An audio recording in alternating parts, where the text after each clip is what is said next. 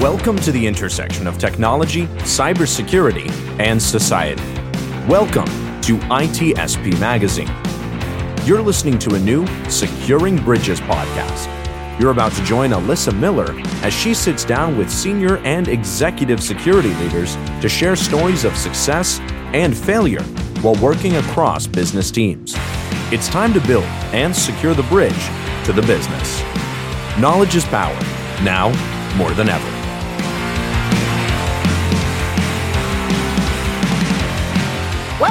Hello everybody, here we are again. It is yet another episode of Securing Bridges. I'm Alyssa Miller and super thrilled to have you all here with us today.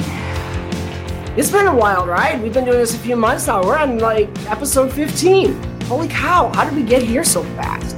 And every single episode, I swear, I don't think our guests can get any better, and they just continue to top themselves. They're great. They're awesome. So if you haven't seen those first 14 episodes, you really should go back and watch them, because we have had some amazing conversations on here. You're missing out if you haven't seen them. But you're here today, and that's what matters most, and I'm super excited that you're here.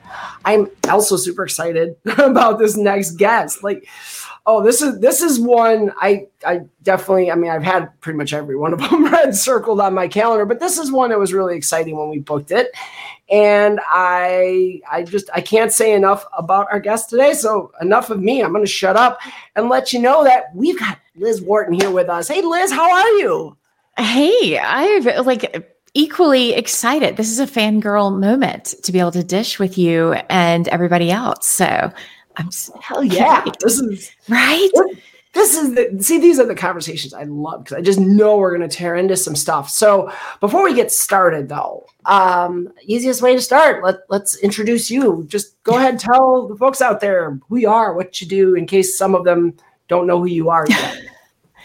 And it happens. But so I'm Liz Wharton, at Lawyer Liz on Twitter, and have been, I'd say I'm a recovering attorney, but one, I still wear the legal hat a bunch. And two, I don't think you ever really recover from being a lawyer. It just kind of sticks in you.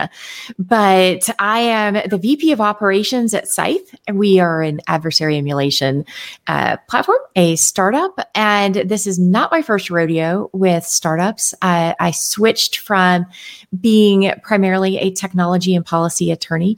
Most recently was with the city of Atlanta, and was the technology attorney for the world's busiest airport.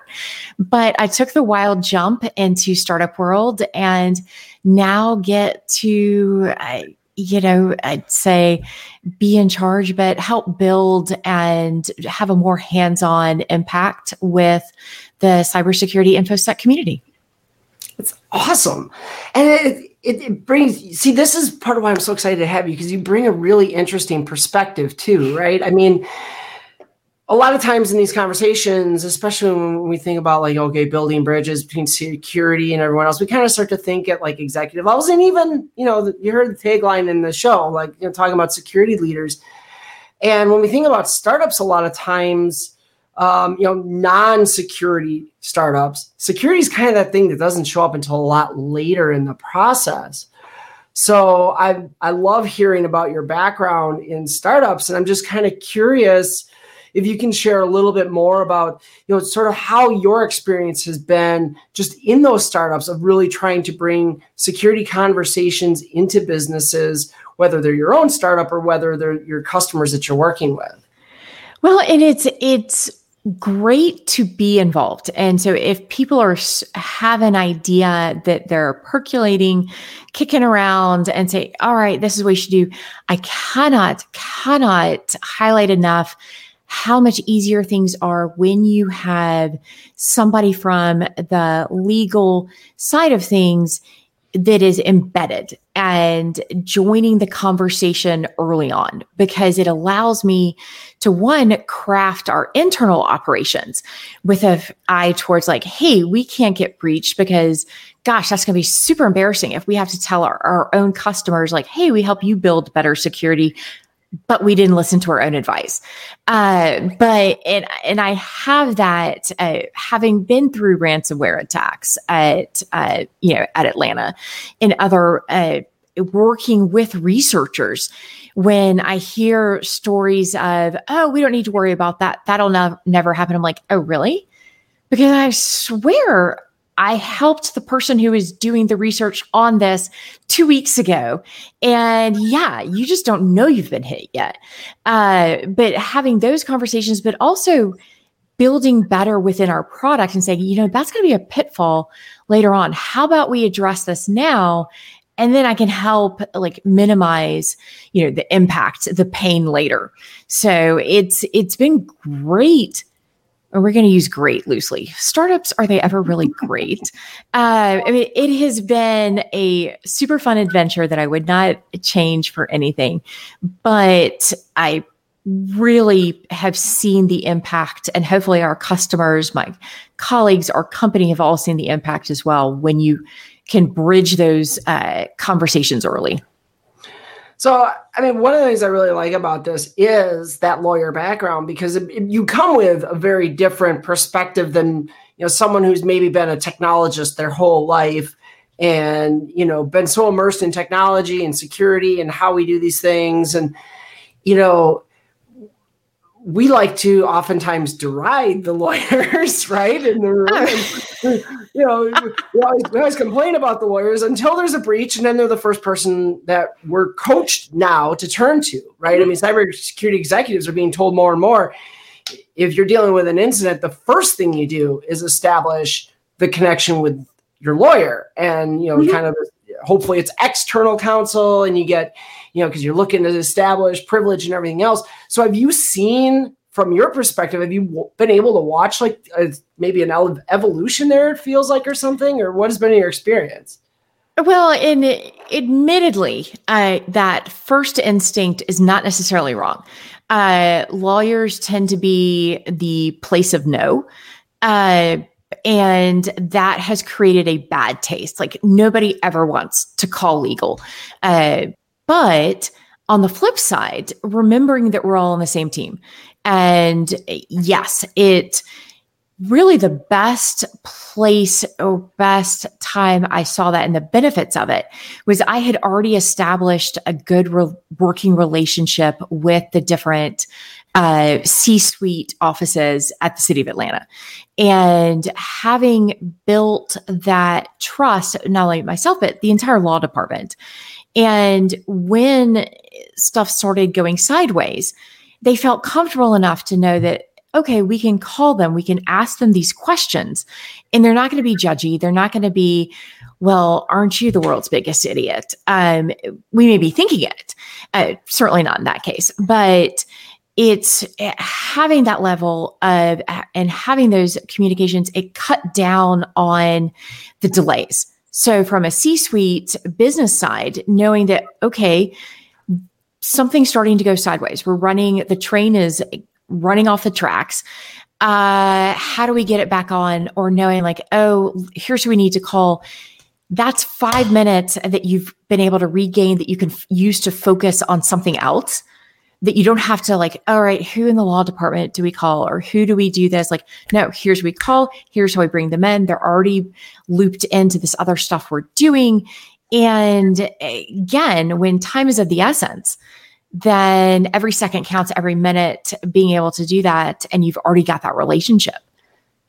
So one of the things that's sticking out in my mind as I'm listening to this is almost that need to have that legal team more, I think, ingrained in the your incident response plan, your incident response tests, things of that nature, and really work to educate them a little bit. Because what I think about when I think about incidents that I've been involved in, where they did the quote unquote right thing of involving legal counsel very early on. The challenge has always been that then it becomes really difficult to get other people involved in the conversation at the point you need them, because the lawyer is there trying to limit how far information is spread and all of that. And so we're kind of well, wait, but we need these people. What do you mean we can't talk to them about what's going on? And it adds this veil of secrecy. So I almost feel like there's maybe an opportunity here for kind of two-way education and to really build and grow on that. Is that I mean, do you feel like I'm on the right track there, or am I completely nuts? No. You're absolutely, because it's getting that, and the education part that I see, or the opportunities for the legal team. And I'm constantly, even within our own company, working with my contracts team to say, hey, let's take a step back. What is the business purpose? Like, what is the end game? Yes, we could put in this overly restrictive language and we could lock it all down. But as we've seen with security, taking everything offline, creating all these things doesn't make us more secure.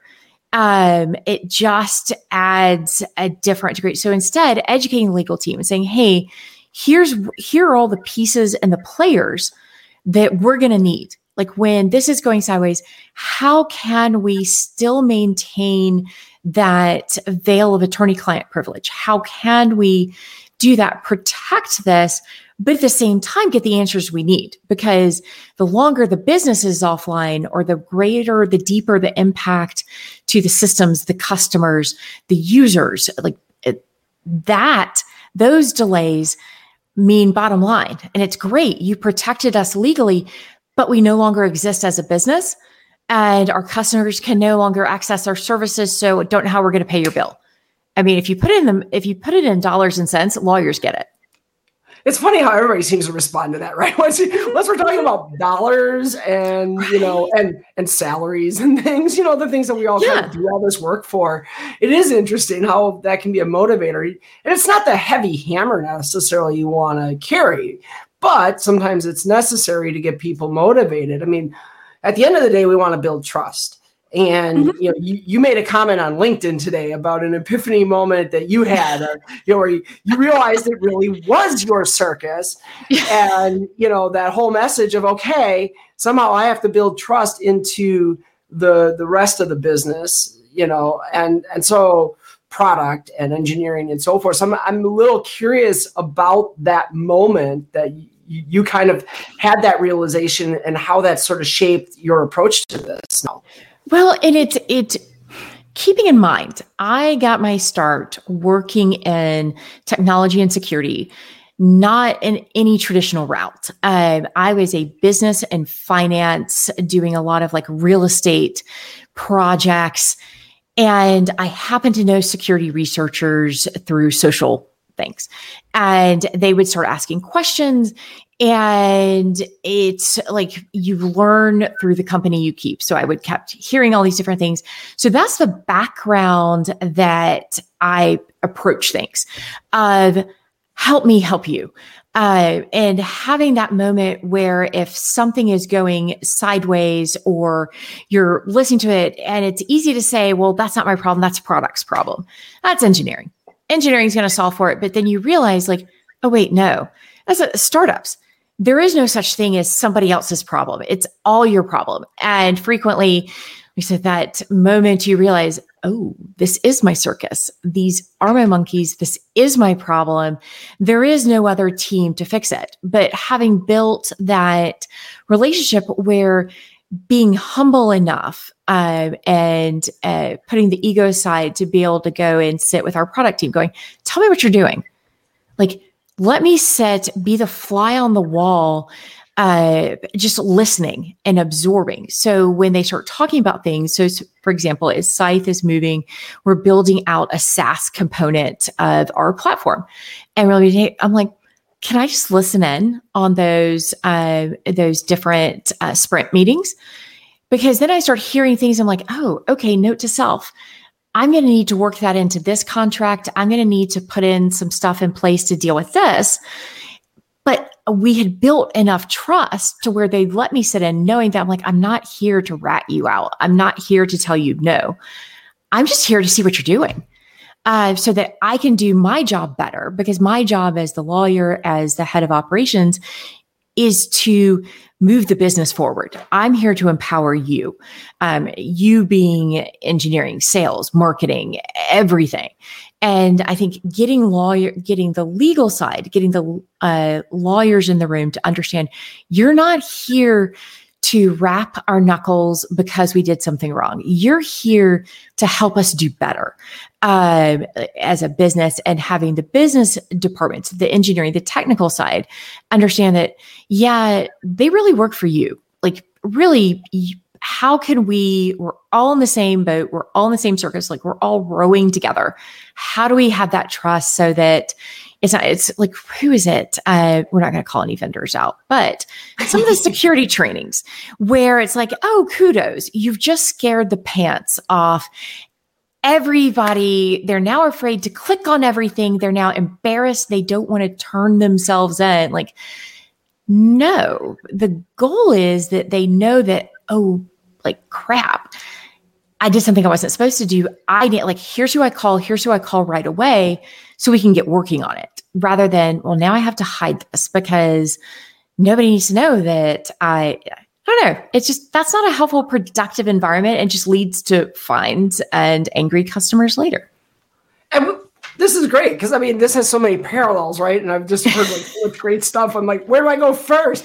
I mean, first of all, I want to point out everything you just said is why I hate phishing campaigns so much. Oh, God, right? Like, the whole idea of these phishing simulations and whatever, especially the worst one I ever heard at a conference was, a director of cybersecurity bragging about how their organization had this 3 strikes and you're out rule, where literally, if people got caught 3 times clicking on a phishing campaign, they fired them.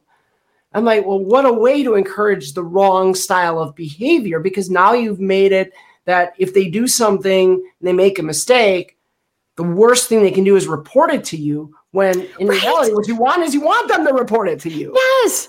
You don't want the delay. You don't have to spend time. Like, I don't want to have to chase this down. Like, instead, I'd like to know, okay, what did you click on? What did it look like? How did it come in? All right.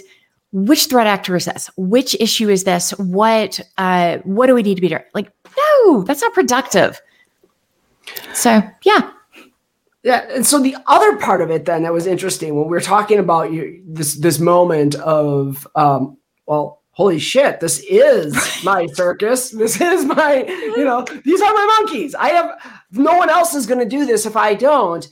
So you talk about it in the context of more of that startup environment, because there is nobody else. I mean, it's you.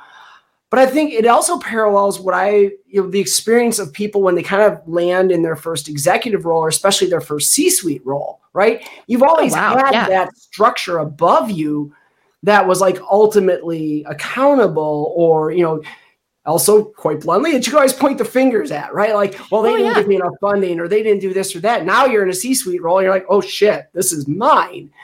And I mean, I know personally walking into my current role as a BISO and taking over, cybersecurity for this entire division. And it was like, well, okay, this is all mine. I have to build those same bridges and that same trust. So do you run into that with customers then that you're working with as well, where you have to kind of help them understand how to build that trust that maybe, that they sort of aren't really seeing that yet? Absolutely. And that's one of the things we have as the company grows. We're really building out and focusing on how do we are customers using and maximizing our product? Well, okay, maybe not in the past. It's like, all right, well, how can we help them? How do we help them? What do they need? Do they need buy-in with the data that they've collected, or like the reports? Do they need buy-in on the budget? Do they need buy-in on something that really isn't related to us per se, but helps move their ball forward? And how do we provide those trainings? How do we have those conversations? How do we provide, what tools do you need as we do some of this? And that's been a focus where we're building out. But even as when you go into that C-suite role, looking at the other folks around the table and understanding that maybe it's been a few years since they've had their oh snap moment, but they've had it. We've all been there, and we're all fighting for the same, fighting on the same team to all right, here's what my team's doing. Here's what security's, but here's how security is going to help your team do better. And having realizing we've all kind of stared around the table going when did I become the adult in the room? And am I really the adult in the room? Or can I go back? No, this is your circus. These are your monkeys right now. Well, spotlight's on you. I really like the message about the common goal at the end of the day, right? And I can extend that into a lot of different things. When we talk about DevOps and DevSecOps, we talk about shared responsibility, and that's that same concept, right? We see in a lot of different spaces. And part of the reason why I want to go here is it's a cool segue into something that's going on in the chat discussion right now regarding what we just mentioned on this phishing situation, right? Mm-hmm. So when you think about phishing and why it bothers me that someone would have this 3 strikes and you're out rule, one of our viewers mentioned, well, if a person isn't learning, they're now a liability. True point. But where is the failure is my question. Is the failure in the user, or is the failure in your organization's ability to educate your users in an effective way that they don't make the same mistakes multiple times? And so I feel like that's where, are we trying to weed out people, or are we trying to get everybody united in that same front? Do you run into that conversation? And if so, do you have thoughts on how we can create that better focus? Well, and one of the other questions you have to ask is, have we created a system that acknowledges, assume they're going to click on the thing they're not supposed to, assume somebody's going to have a bad day. I'd say a senior moment is what I call, or quite frankly, my brain just glitched. That's going to happen. Everyone's going to have that happen.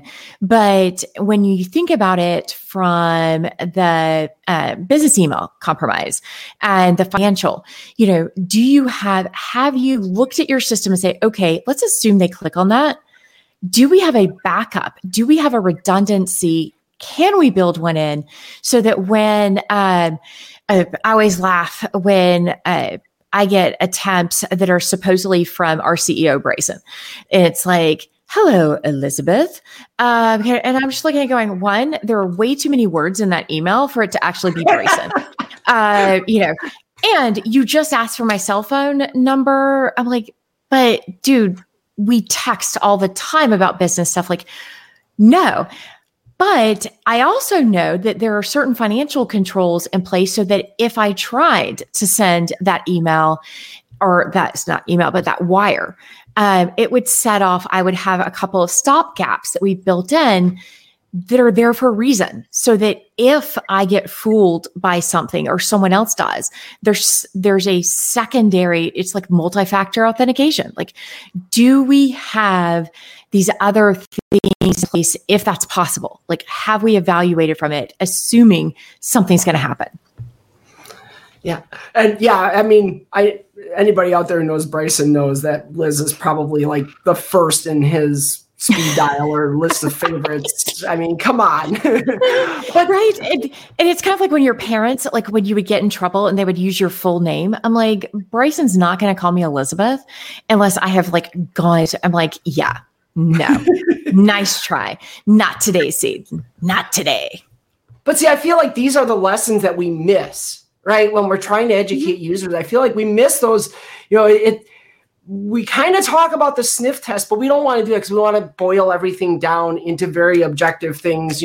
Well, look at the links and, look at the from address. We want to give them these series of steps. And I feel we could do more to really actually focus people on just, so many times it's the sniff test. Sit back and just think about, what did you just get? Did it feel wrong? Did it feel weird? Was there something that was different about it than what you're used to?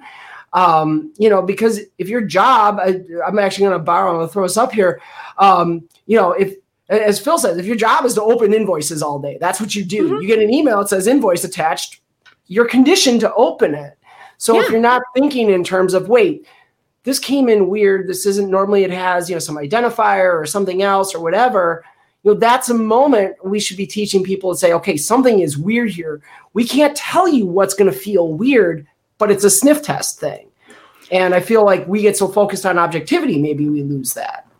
Well, and also having it set up. So one of the things that I have truly the best example of is the network segmentation that we had City of Atlanta. And so if I'm in finance and accounting, should someone be able to get, if they've compromised my credentials, my laptop, my things, that shouldn't give them the keys to the kingdom. There should be, have we designed the system well enough? So one of the things like with the city is we had different networks that the airport ran off of. Well, great, because we had the world's busiest airport. And if the city's compromised, that's one thing. But imagine how bad it was going to be if they had also been able to shut down we think, delays at LaGuardia is bad, or coming back from Black Hat and DAFCON, like if, one of the airlines, just imagine the ripple effect that would have. And yeah, like one of the comments, like assume breach, you assume someone's going to get in, but have we put the controls in place that minimize the damage or minimize the impact? And yeah, trust me, my team has figured out I'm like, you need to idiot proof it. I do not need access to everything. You don't want me touching the code. Like you don't want me anywhere near it. But that's, as evidence for like everyone else, same thing applies. The product team doesn't need my access to our bank accounts. So have you put those places or systems in place at an executive product at the DevSec level? Like, have we contemplated what's going to go wrong? Assume something is going to go wrong. Yeah.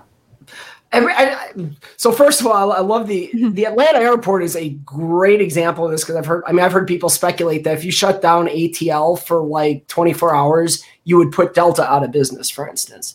I don't know if that's really true, but it would definitely hurt them. But it's, and that's why I think we've heard the conversations have changed now to the idea of resiliency. How do we limit, and I'm going to use this term, I hate this term because I hate anything that equates cybersecurity and military, but limit the blast radius, so to speak. People love that term. I don't know why. But, that's what we're trying to do so often. And it goes right along with that statement of, and this is one of my least favorite cliches, so I'm apparently throwing all the bad things out there right now, but, it's not if you get breached, but when, which is true in spirit. But yeah, say that to your board sometime and then try to get funding for something. Like, I can't protect you from getting breached, but give me this money to protect you from getting breached. Wow. And depending on which agencies you're following, like the Securities and Exchange Commission, they're starting to put in. So it's like, hey, they're assuming we're going to get breached, but we just need to tell people about it sooner. Otherwise, dear board, they're going to hit you in the pocketbook. And it's actually going to be fines against you. And with same thing with patching. If we're not patching, but yeah, it's in the cliches of the flagpole.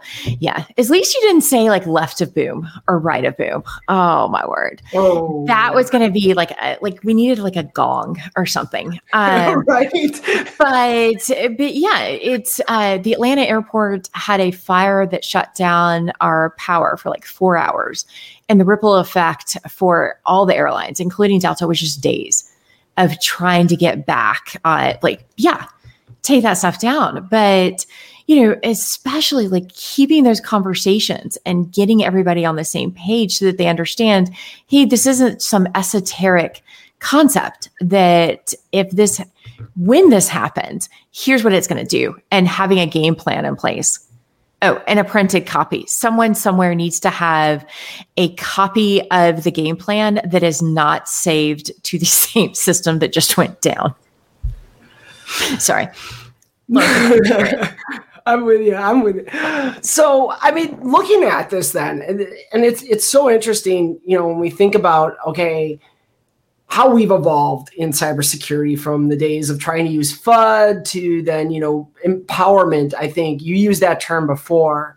And I think, that's a term that's growing in popularity with CISOs. I hear it more and more. Unfortunately, I think I've probably talked about this on this show before. I feel like sometimes that's an empty word, because when I ask some people, okay, tell me how you empower the business, the answers don't always really sound like empowerment. So I'm curious from your perspective, if you're talking to somebody in the cybersecurity industry and you're trying to help them understand, what does that actually mean for security to empower the business? What does it mean to you?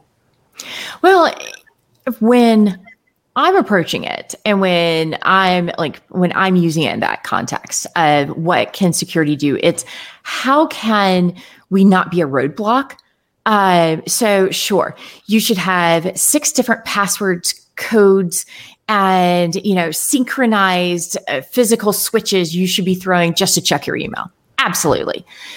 No, that's not empowering. Empowering is, how can we make your job easier while also keeping in the back of your mind that when the business is compromised, if you no longer have access to the documents that you're working on, the data that you need. Well, okay, that's not empowering. That's the exact opposite. So how can we do this so that you're making the best decisions for what you need to do with your, what is your circus? What is your end game? And how can we make that easier, be it long-term or even in the short term? How do we get you there faster? If stuff goes offline, well, don't worry. We've got the backups here. We've got these redundancies. We've got these, or okay, well, that one of the worst things is watching businesses when they go through, well, we have a backup of that, right?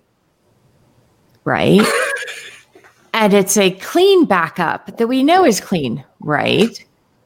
Right. Or just because we don't have access to this, heavens forbid Salesforce goes down. I don't even think it's when we lose certain things, or Slack, the whole business just kind of stares at each other going, well, what do we do now? We can't message each other funny memes on Slack. Okay, well, have you empowered? Do we have another way to do this? Do we have a plan? Do we have some way to get around it? Do we have these redundancies built in? So, yeah. And I love that, because, at the end of the day, if you're reducing friction, right? Then that's, again, another dev, that's my role. I come from DevSecOps. So everything you guys, I use a lot of those terms, and reducing your DevSec is showing. Yeah. but that's a critical element, because here's the thing. And I'm throwing out all the bad cliches, apparently, again. I'm fresh off of a different podcast where we talked about these, so they're all coming to mind. But another one that's been bothering me is people for a long time have been saying, well, as CISOs, you got to speak the language of business, and the language of business is risk. No, it's not. It's revenue. It's right? Revenue and net income. That's the language of business. And that happens through innovation, through market expansion, through, organic business development, things like that. Risk is only a little part of that. And then when you look at risk, we're only this little piece. So I feel like, okay, we have to be focused on how do we improve innovation, right? And to your point, well, if you're taking friction out of there and saying, hey, we can let you expand into these new technologies, we have this frictionless approach to how we make sure that it's secure, that isn't going to slow you down. That's going to help you get to market first, which then has a revenue number attached to it, right? Right. And putting the dollars to the risk. We're always going to have risk. Sure. But can we find ways to minimize it? How do we navigate or plan for it? In the sense of, yes, if we've made this decision, we have gone with this vendor, this process, this whatever. So if it goes sideways, it's going to cost us in the tune of X. Okay. That helps them make the business decisions that go, again, back to the dollars and cents. It's how we budgeted for this. Have we found ways, Do we have the insurance in place? Have we found ways to mitigate it, manage it, so that we can, as you said, get back to, because when we're sitting in front of the board meetings, the risk is there. It's in the back of everyone's mind. But really, it's, as you said, like, all right, what's our growth? What's our runway? For startups, what's the burn rate? What's this? Where are we getting to the next dollar? Like, yeah, that's what's ruling the conversation. Oh, and you brought up a really interesting, because you said a great term there that baffles security people who don't also have business acumen. And that was that term burn rate and what that means for a startup, right? Mm-hmm. But this is a theme. And I've had people ask me on socials sometimes, what if I want to move into senior levels of leadership in cybersecurity, what's the one skill I should get? And I always tell them, go buy, and I've mentioned, I think, this book on the show before too, but go buy the 10-day MBA. I'm not going to tell you to go out and get an MBA, but God, if you can learn some of those aspects of what business people learn in those MBA programs, that's more meaningful really than more cybersecurity skills. Because as you move up in leadership, you need to be able to understand, what the heck does burn rate mean when I'm working in a startup? And a lot of people, I think, in cybersecurity are mystified by those terms, because we get so focused on the technology and the threats and all of those things, we forget how that all connects into the rest of the business. Well, it's like the same thing with the lawyers. If you approach it from, well, we can't do that, it's too risky. It's too, legally we have to take this absolute straight and narrow. From a security side, well, absolutely, you can't connect to, use, et cetera. You have to do this. This is the only way. And kind of breaking that mindset a little bit, softening it to say, yeah, it is the business. It is the, at the end of the day, if we can't deliver, if we have a product, if we have a service, or, if customers aren't using us, you don't have a job. So kudos, you created the most secure whatever, but you don't have a paycheck. Kind of missed the boat. Yeah, no, and that's exactly it. And I mean, I've watched, I've been in this cybersecurity world, I'm ashamed to admit it, almost 20 years now. I can't believe I'm that old. How am I that old? But the reality, I've watched that. Again, I mean, I kind of mentioned evolutions, and we've been talking about this evolutionary progression, and that is one of those areas too where we've slowly, it's been more and more about the business, because I used to joke, hey, the information security utopia was that impenetrable room filled with computers that had no connection to anything. Oh, great! Oh, because air gapping works. Yeah. Mm-hmm. So secure but useless. Mm-hmm. So we're getting down to, wow, this went really, really fast. Holy cow. So we're getting down to the time we got to wrap up. I want to ask you one last question, because you get to see a lot of clients. You obviously work with a lot of different customers. If there is one piece of advice you could give them to kind of build these bridges, build this trust that we've been talking about, what is the one lesson you'd want them to take from this entire conversation, or something that we haven't said yet that you just wish you could get into the mind of every leader out there? Kind of two aspects of it. One, give grace, be understanding, but understand that when people are asking the questions, so one, don't be afraid to ask the questions. If you're not sure, if you want to see how something plays in, or you want to know, like, what is our end game, ask the questions. But then when someone is asking you the question of like, gosh, this is the stupidest question ever, like, no, give them a little bit of grace, because we're all moving forward, and be understanding. And it's not, oh, our users are so stupid. Well, no, they're just coming from, with gosh, please talk to your legal team. I mean, it is, but embedding, when I say asking the questions, having the legal team, having all those pieces of the conversation, giving them access to the room, giving them grace to sit there in the back of the room and just listen, because it will help them be better. So perhaps it's the asking questions, listening, and being understanding when people are. I mean, because of course, somebody's going to click on the link. But have we invited the people into the conversation so that we have a backup plan, or we know what to do? We have that playbook. We have, do we know what the customers want? Well, yes, because we listened to them. We asked the questions and we gave them grace when they asked them. I love that. We also describe it sometimes as assume positive intent, right?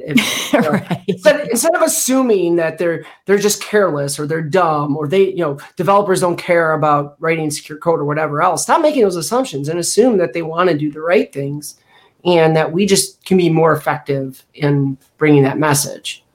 And it's fair to say that lawyers suck, but just make sure they're still moving the business forward. I mean, I try not to say that because I do have to work with them on a pretty regular basis. And I'd prefer to not tell them they suck because they might tell me I'm stupid and they might be right there too. So I was going to say, where do vampires learn to suck blood? Law school. You heard it from the lawyer. It wasn't me, I promise. Awesome. Well, that is the perfect way to wrap things up. Liz, this has been amazing. I am so glad we got to have you on. As every week I say this, we could probably go on for hours. Unfortunately, the show doesn't go that long and people might not stick around for that much conversation, but it's been wonderful. Thank you so much for joining me. Well, thank you. And thanks to everyone for tuning in. And as always, you are such a delight and insightful, just human being. So thank you for allowing me to participate in the conversation. I love it. Thank you so much. So, and to all of you out there, great to see you on. It's been a really lively chat today, which is a great sign. We'll have more conversations like this. We've got great guests lined up every week. You know what? If there's somebody you want to see, I happen to think of this, and this is my last thing before we sign off. If there's somebody you think would be a great guest on Securing Bridges, let me know. I mean, we're scheduling out a few months, but I would love to get some other ideas of, folks you'd love to see who might have some new takes or whatever. Go ahead, shoot me a message, DM me through Twitter or just at me on Twitter or, send me a message on LinkedIn, whatever. But let me know. I'm always looking for new creative voices that are outside of, maybe my circles. So we'd love to have them on. But to Liz, to all of you, thank you so much. We will see you next time on Securing Bridges. Until then, be good to each other. Take care. Bye-bye. We hope you enjoyed this episode of Securing Bridges podcast with Alyssa Miller. If you learned something new and this podcast made you think, then share itspmagazine.com with your friends, family, and colleagues. If you represent a company and wish to associate your brand with our conversations, sponsor one or more of our podcast channels. We hope you will come back for more stories and follow us on our journey. You can always find us at the intersection of technology, cybersecurity, and society.